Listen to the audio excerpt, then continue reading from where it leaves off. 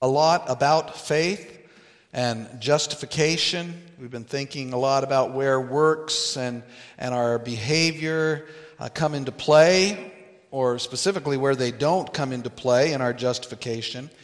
But we don't want to give the impression that behavior or our obedience to God and to His Word, to His law, is unimportant.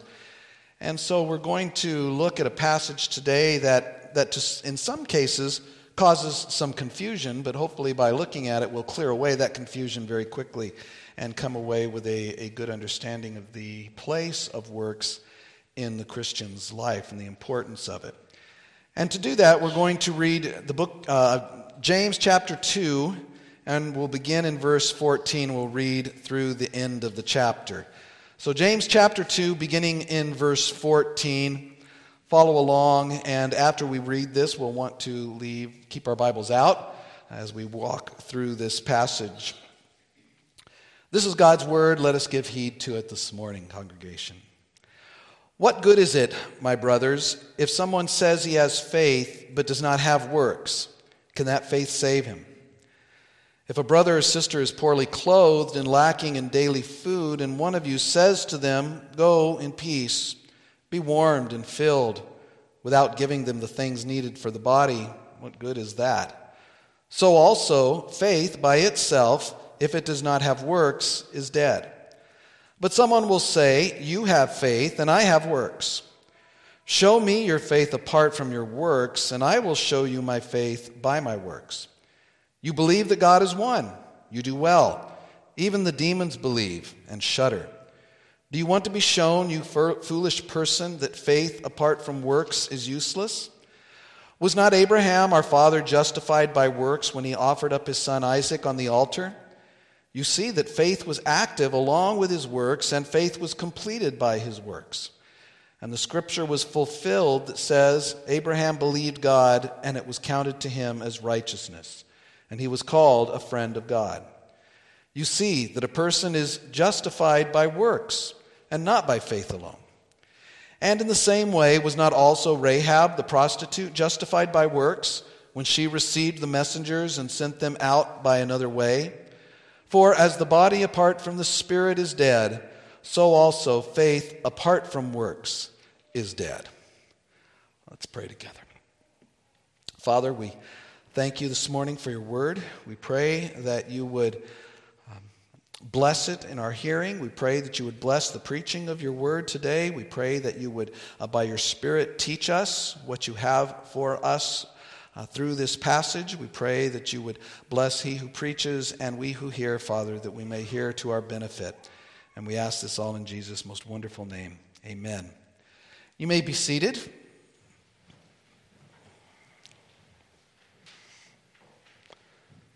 So as I said, this is a difficult passage in the sense that for some people this has become a very problematic passage. But it's a very important passage. Discerning, evaluating this whole idea of the place of works, the importance of works, the necessity of works in the Christian's life is one of the most important things that we can do because it is so easily and so often misunderstood. And to misunderstand it, and therefore to place your trust incorrectly in regard to works, is something that is absolutely fatal spiritually.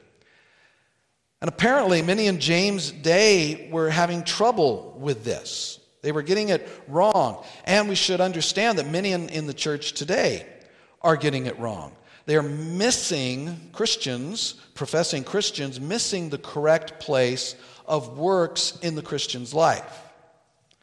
And of course, by works, I'm referring to, as the Bible does, our actions, our conduct, how we conduct ourselves, what we do. Specifically, good works refers to the deeds that are done in accordance with and in obedience to God's law, doing what He commands. We've come across it already a couple of times in our service this morning. We're to do God's commands concerning what we are to do and what we are to believe. They're given to us. God's law is throughout the Bible.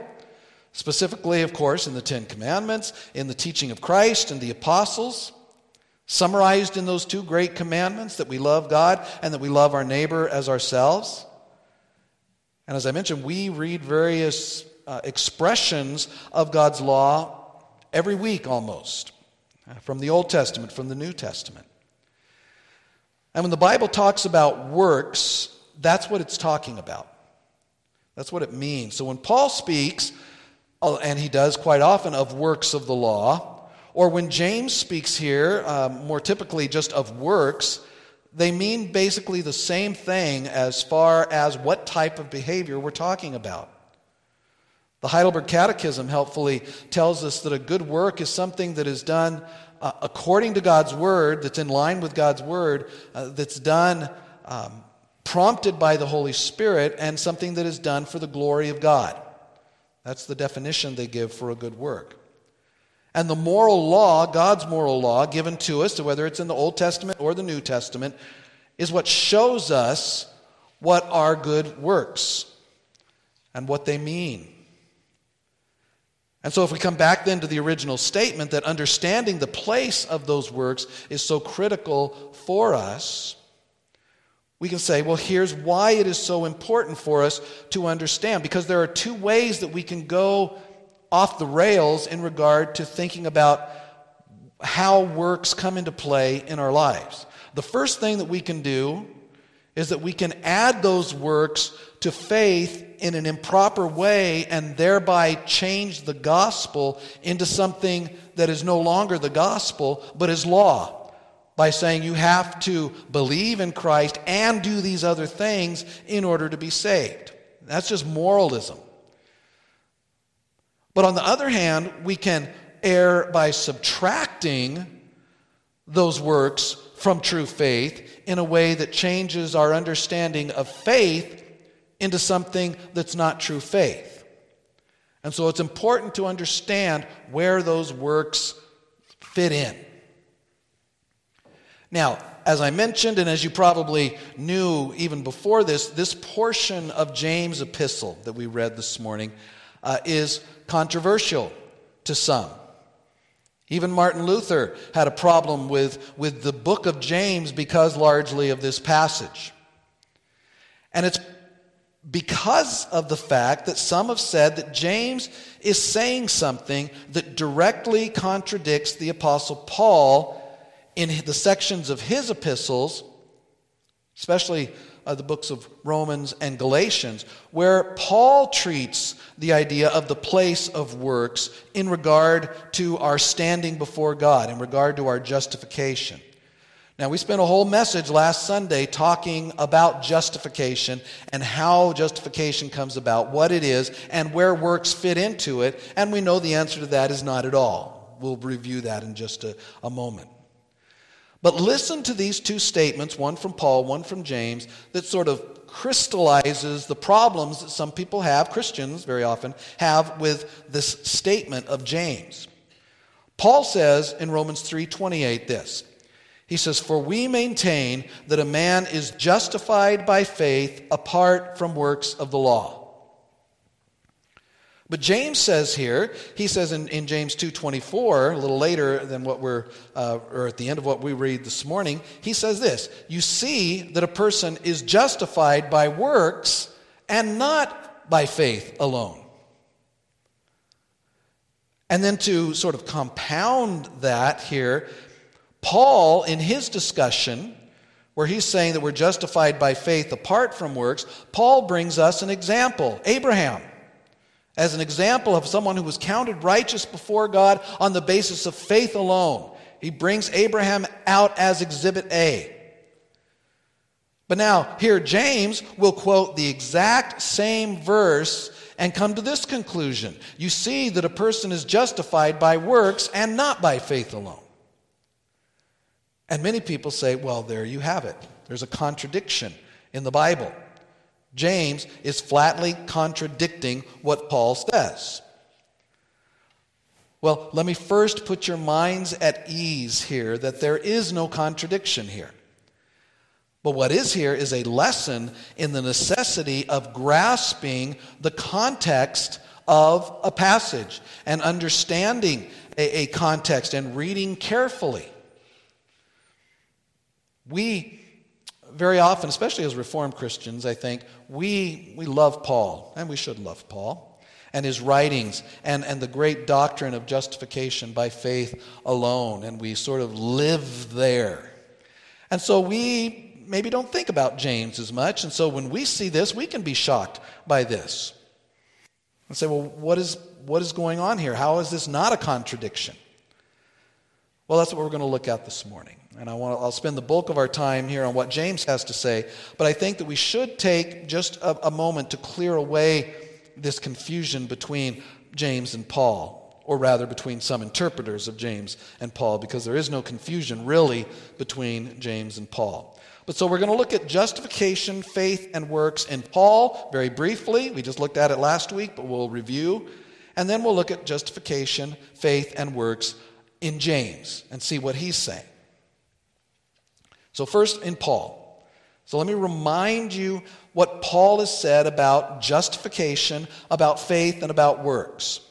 And again, we just talked about this last Sunday, whole message. If you haven't heard it, if you weren't here, it might be good to go online and watch it or listen to it. But since we did that just last week, we just need to review it briefly here. Romans 3 was our passage last week. And we saw that up until Romans 3 in the first part of the book that Paul was pounding home one main point, and that is that all men are under sin, that all men are guilty before God. All men are liable to the judgment of God because they are sinners, because they are not righteous. And there is no one righteous, he said. Then in verses 21 through 31, that's what we looked at last week, Paul lays out the doctrine of what he calls justification. And remember what that is. Justification is an act of God by which God pardons all of our sins and accepts us as righteous in His sight. And that's grounded in the righteousness of Christ, credited to us and received, here's the critical part, received by faith alone. Sola fide, by faith alone. Faith and nothing else. And the message, and this is really the core message of the gospel itself, is that God grants righteousness to the person that He justifies. He grants a righteousness while at the same time forgiving all of our unrighteousness in Christ by punishing them in Christ. And the righteousness that He grants us is not our own righteousness, not righteousness that we've provided, but righteousness, the righteousness that He grants is the righteousness of Christ Himself.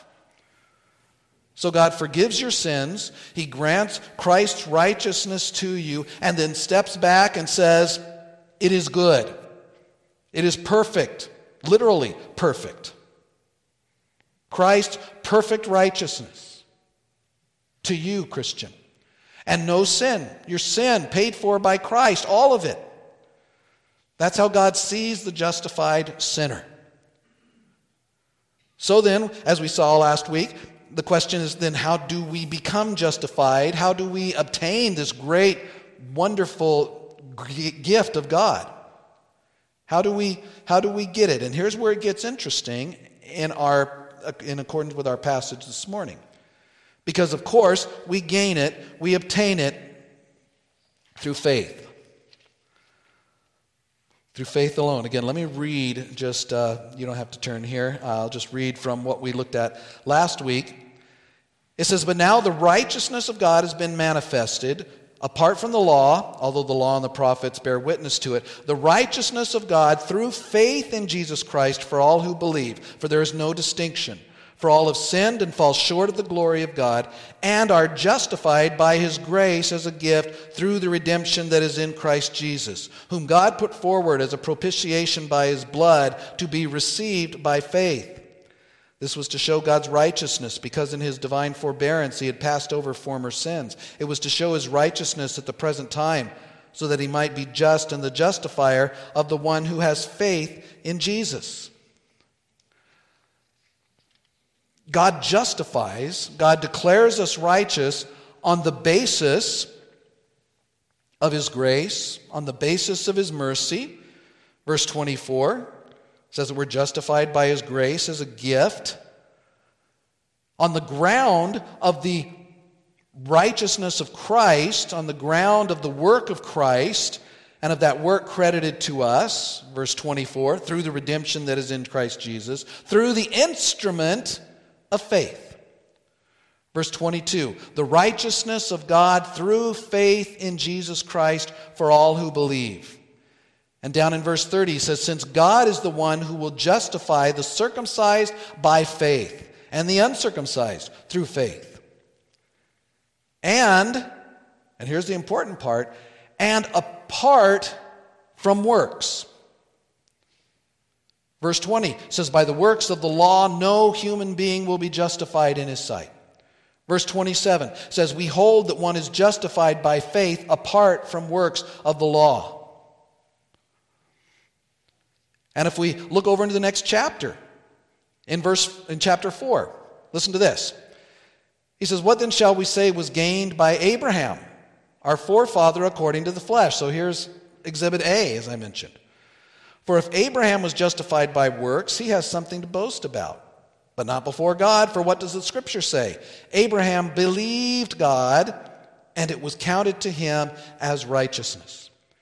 Now to the one who works, his wages are not counted as a gift, but as his due.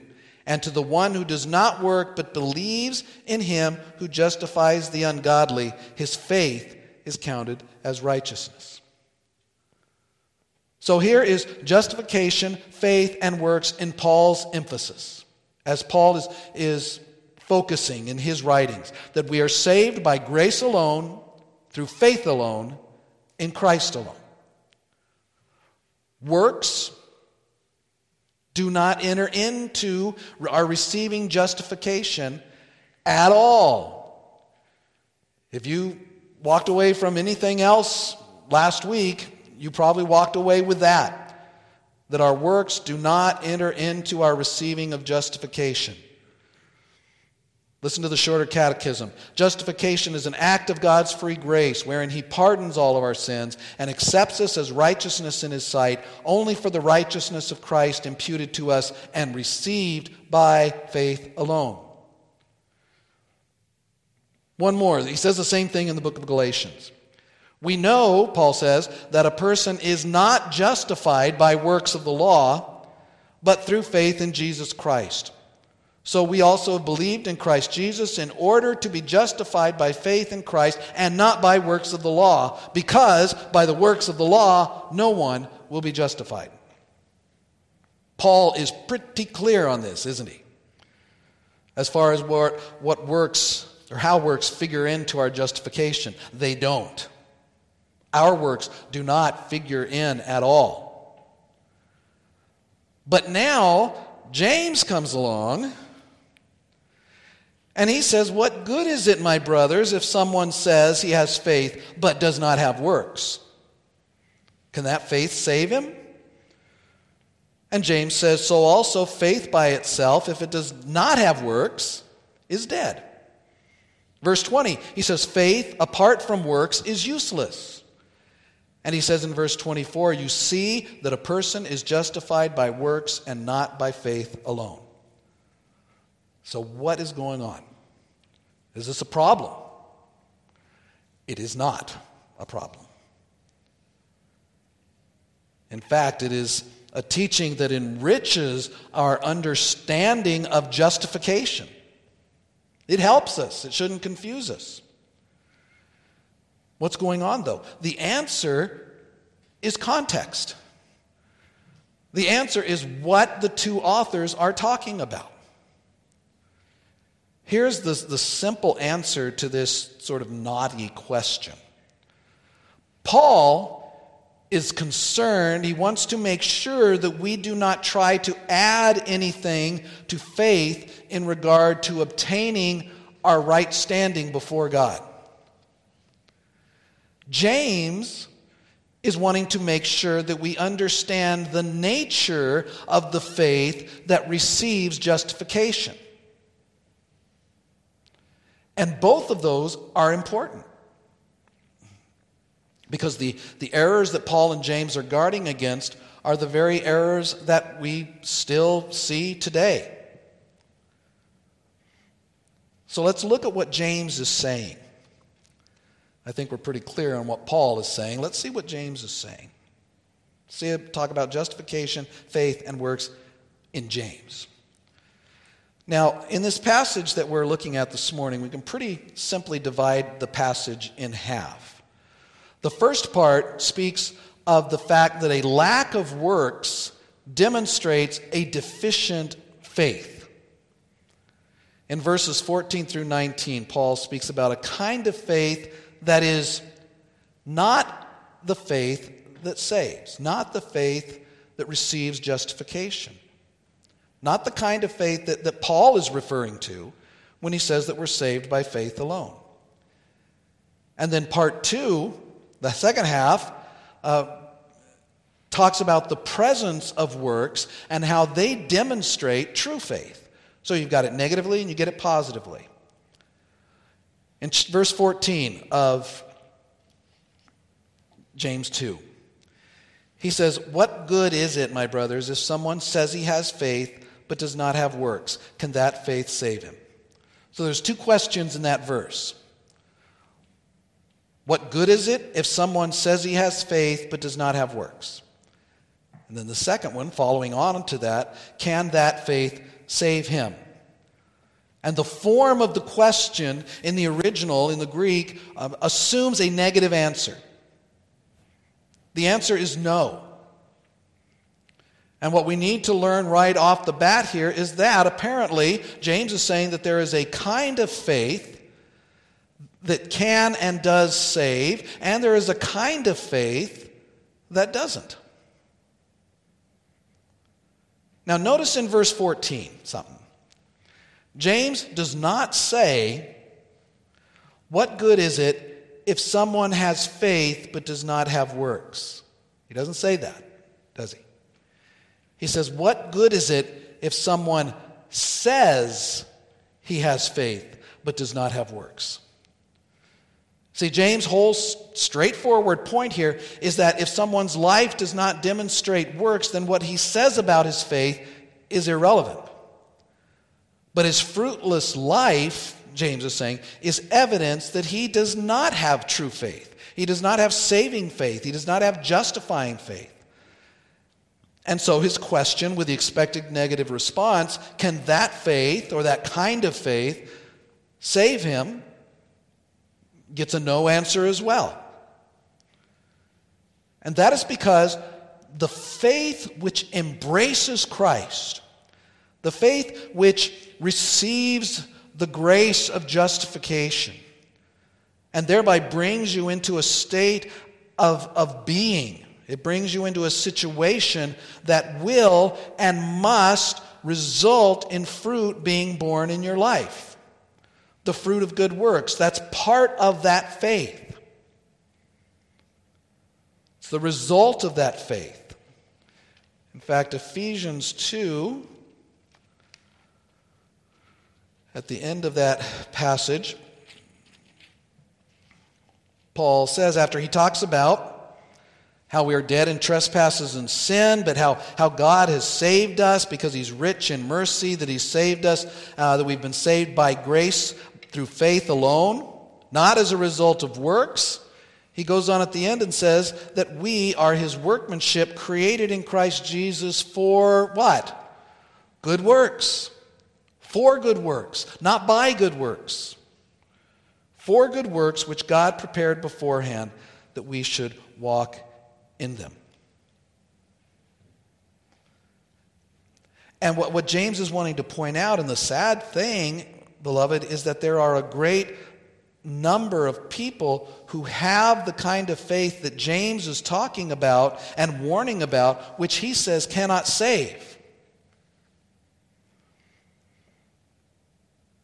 And some have looked at Paul's clear and strong and correct condemnation of adding works to faith and say that that's exactly what James is doing. But he's not.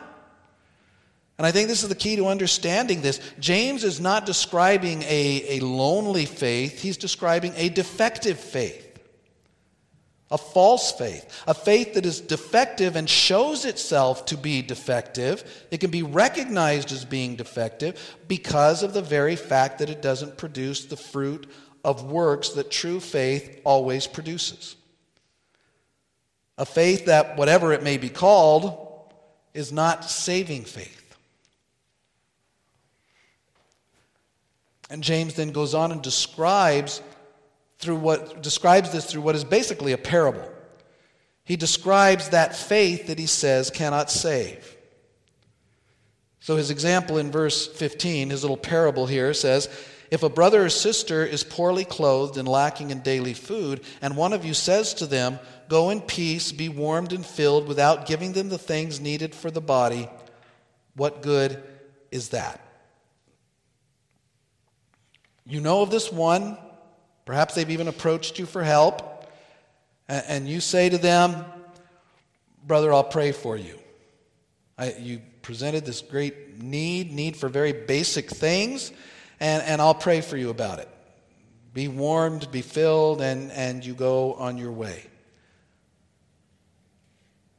But you don't do anything to alleviate their hunger and provide some clothes. Now that's a parable. This is an illustration here. And he asked the question, what good would that be? What good is it to the person in the dire situation?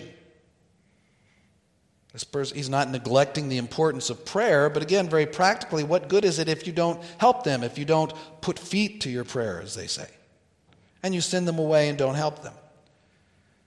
And more importantly, I think, is saying, what good is it to profess then, this is what it's illustrating, what good is it to profess to have faith and then fail to show that faith through showing love to your brother or sister?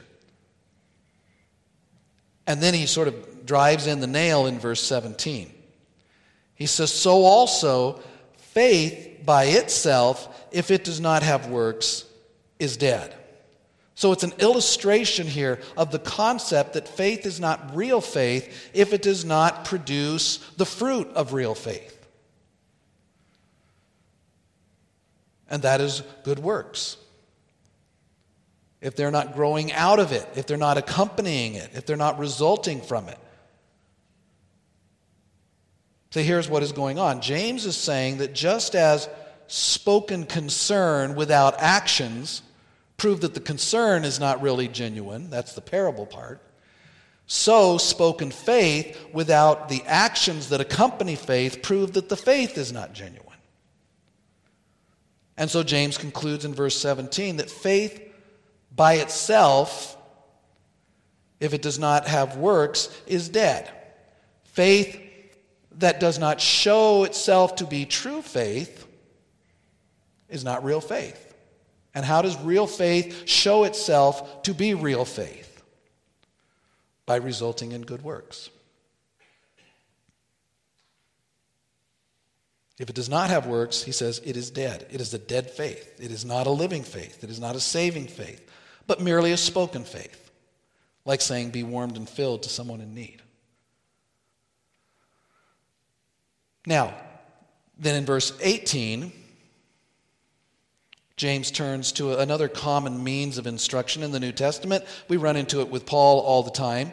This idea of bringing in an imaginary opponent who says something and then he responds to it. Here's the gist of it. He says, but someone will say, in verse 18, and that's the imaginary objector, and the objection is this. He says, you have faith and I have works. Basically, the objection is that the faith and works are two sort of separate and separable items, things. Some may have one, some may have the other. And James' response then comes in verse 19. He says, beginning in the middle of verse 18, show me your faith apart from your works, and I will show you my faith by my works. Stop there for just a second. So there are two possible ways of demonstrating who has faith. And perhaps it originated in Missouri, the show me state, because this is the show me method of proving the genuineness of faith. Show me your faith apart from your works, and I will show you my faith by my works. One is legitimate, one is not. You cannot show your faith apart from works. All you can say is, I have it, which is what he said earlier. If a man says he has faith, but there are no works coming from it, can that faith save? Because good works flow from a redeemed heart. Good works come from one who has been justified by God, who has been brought into a right relationship with God. Part of the essence of being a Christian is performing good works. Performing those things, doing those things that God's Word tells you to do. Jesus said that you would recognize his disciples by their fruit. Not by their profession, but by their fruit. So without good works to demonstrate, to validate one's faith, all you have is one's profession. And James is saying, in the way that he is talking, in the area in which he is discussing, that that's not enough. Anybody can say it. So James then gives another example, a very powerful one here, verse 19. He says, you believe that God is one. You do well. But even the demons believe, he says. And they shudder. The most basic confession of belief in God is that God is one. Hear, O Israel, the Lord our God, the Lord is one. And James is saying, well, that's good if you say you believe that. But again, that's not proof of believing that. It's simply what we would call historical faith. You know, in the Bible talks about different types of faith. There's historical faith, basically, which believes that what is written in the Bible is true, historical. There's miraculous faith, the faith that believes that a miracle will be done for them. There's temporary faith. Jesus tells the parable of the sower and talks about those who have a temporary type of faith. Well, that's all true. So again, it's not true, it's not necessarily true belief to say, I believe in God. It's just historical faith. Because the Bible says that God is, and you say, yes, I believe that. But he says the demons believe that. And yeah, we know they do. They're very clear on that, aren't they? James is responding here to the objector who wants to just have faith, but not a faith that has any results. A faith that doesn't issue or doesn't result in works. But he's saying you can't do that. That's not real faith. That's what he's saying. You've made a profession, and that's good, but even the demons believe. Even the demons shudder. They tremble. They know who God is. Their theology is more sure than yours. And they believe who he is. They shudder. Remember, we've been seeing in Mark how Jesus casts demons out of people, and these men that are demon-possessed run up to Jesus and they fall down and they say, I know who you are, Most High God. Why have you come? To torment me? They know. But it does them no good because they don't trust Christ. And in the same way, a person who says they have faith but don't show the outworking of that faith, which must come. James is saying that faith is not real faith. Because saving faith produces saved actions. Saving faith produces good works. So it's a powerful rebuke here to his imaginary opponent and anyone sitting here today who thinks that works are of no importance in the Christian life. There was a whole movement, and it's still around today, that says that you can be saved but not have any works at all. We call them antinomians today, but they're still around. Now, in verses 20 through 26, James turns and gives us a couple of examples of this. And the two examples could not be more different. In verses 21 to 24, the example is Abraham. The one that Paul brought forward is the greatest example. And then in verse 25, the example is Rahab the prostitute. How different are those? Abraham's a man, Rahab's a woman. Abraham was of the people of God, a Jew. Rahab was a pagan, a Canaanite. Abraham is the epitome of the follower of Yahweh. Rahab was a prostitute.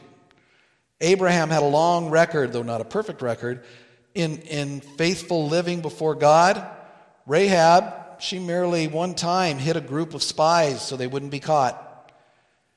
Abraham was faithful to the promise of God. Rahab was faithful to a promise that she made to some men. So James' choices here really show that what is true for the greatest is true for the least. And it's true for us today. And what is that? Well, look at verses 21 through 24. He says, was not Abraham, the first example, was not Abraham our father justified by works when he offered up his son Isaac on the altar? You see that faith was active along with his works. Look at that. Faith was active along with his works, and faith was completed by his works. And the scripture was fulfilled that says, Abraham believed God, and it was counted to him as righteousness. And he was called a friend of God. You see that a person is justified by works and not by faith alone. James opens the scripture for his imaginary opponent to Genesis 22, where Abraham, having received in his old age the son of promise, is told by God, now I want you to take that son, the answer to your prayers, the fulfillment of my promise to you, I want you to take him and sacrifice him on a mountain. And you know the story. Abraham obeys because of his faith in God. Hebrews 11:19 says that he considered, that as Abraham considered that God was able to even raise him from the dead, to raise Isaac from the dead. And so he binds Isaac, he places him on the altar, and as he raises his hand and prepares to bring down the knife, the angel stops him and says, stop, Abraham. He says, now I know that you fear God. Now I know that you fear God, he says. This is the epitome of proving that his faith in God is true. So how was Abraham justified by works in this? The angel says, now I know that you fear God. Now, Abraham certainly trusted God savingly back in Genesis 15 when he believed God and it was reckoned to him as righteousness. And it's not that somehow God forgot the truth of Abraham's faith or the fullness of Abraham's faith up until now. But now, with his actions, with his obedience to God's command, that faith has now been vindicated. Keep that word in your mind. It has now been demonstrated as real faith, as true faith, by this incident with Isaac, which filled up or completed his faith by showing it to be true. The faith and right standing that he gained before God apart from works is shown to be true by his obedience. And so James says that Abraham was justified in the sense of being vindicated. His faith was shown to be true. That's the other, that's what the word vindicated means. What God had declared so many years ago, he now saw borne out. Pardon me. So when James says here that Abraham was justified by works, he's not talking about Abraham receiving justification by works. He's showing that his faith was true by the works that he did that flowed from a justified heart that had been justified apart from works. So James is not talking about the receiving of justifying faith. He's talking about the nature of justifying faith. If you want to see the difference between Paul and James, that's it. Paul is talking about the receiving of justifying faith, and works don't play any part in that. But James is talking about the nature of justifying faith. And the nature of justifying faith is that faith produces works from a heart that has been redeemed. Works according to the Scriptures, at the motivation of the Holy Spirit, and for the glory of God. That's the difference. And the same is true of Rahab. Rahab in Joshua 2 hid the spies, asked them for protection, helped them escape, was spared from death, and became the great-great-grandmother of David. The writer of Hebrews says that she, like Abraham, though so different from Abraham, performed these deeds out of faith. And as James says, by those deeds demonstrated that her faith was true faith.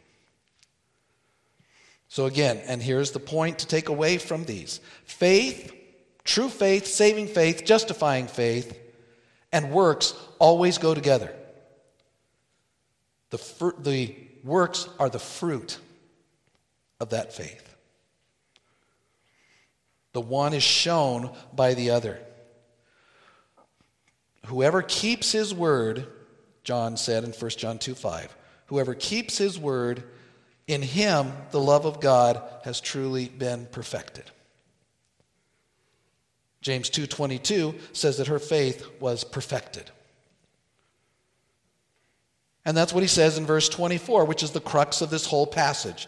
You see that a person is justified by works and not by faith alone. He's saying you see that this person is justified, is shown to have a true justifying faith that was given to them by faith alone without works in the past. Now that is shown to be true, saving, justifying faith by the fact that it produces works.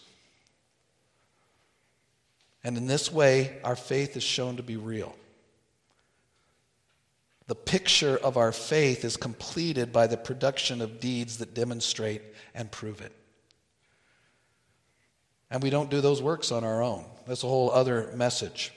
But let us be sure that we do good works, not because we can just do good works on our own, but because the Holy Spirit is working in us to do good works.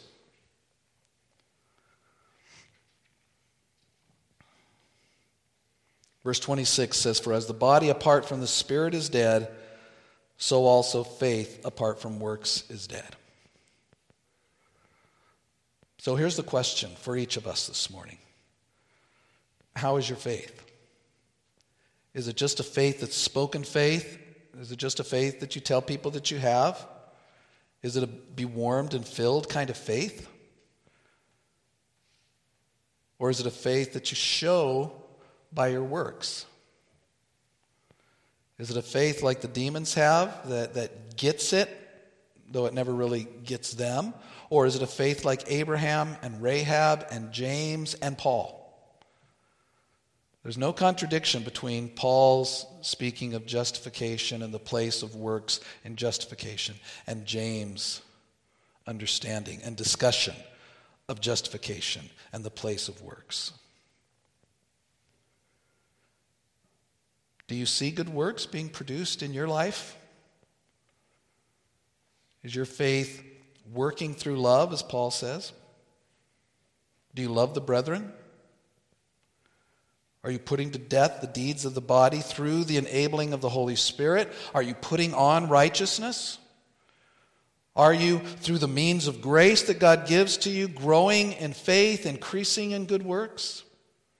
Is your life marked by an ever-increasing presence of the fruit of the Spirit? See, and here's the thing. When we think about good works, we very often try to go out and look at the things that we've done. But the Bible talks about the fruit of a Christian's life. The works that he does is the manifestation of the fruit of the Spirit in us. And what are those? This is where we look to see if we are showing the works of a true saving faith. What are they? Love and joy and peace and patience and kindness and goodness and faithfulness and gentleness and self-control. Those are the fruits that a justified person produces. Because it's the fruit that the Holy Spirit produces in us.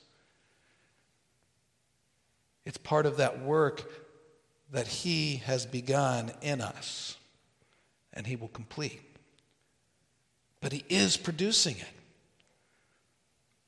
If there is no fruit of the Holy Spirit in your life, you need to think about whether your faith is truly faith in Christ. Now, that doesn't mean you won't sin. That doesn't mean that you're going to be the greatest fruit producer in the world. But if you're not seeing any fruit of the Spirit being manifested in your life, test yourself, as John said, to see if you be in the faith. One of the statements that came out of the Reformation was this: we are justified by faith alone, but not by a faith that is alone. And that's what Paul is saying. That's what James is saying. The true faith, justifying faith, never comes a la carte, but is part of a blessed banquet from the Lord that is full of fruit and ever increasing. Don't trust in your works to save you. They will not. They cannot. But look for good works as evidence that you have been saved. And when you see them, don't thank yourself. Thank God. Let's pray. Father, we thank you, Lord, for this time. We thank you for your word. And we pray that you would drive these truths home. We pray that everyone here that is trusted in Christ is truly trusted in Christ. We pray that you would help us to see your Spirit's work in us.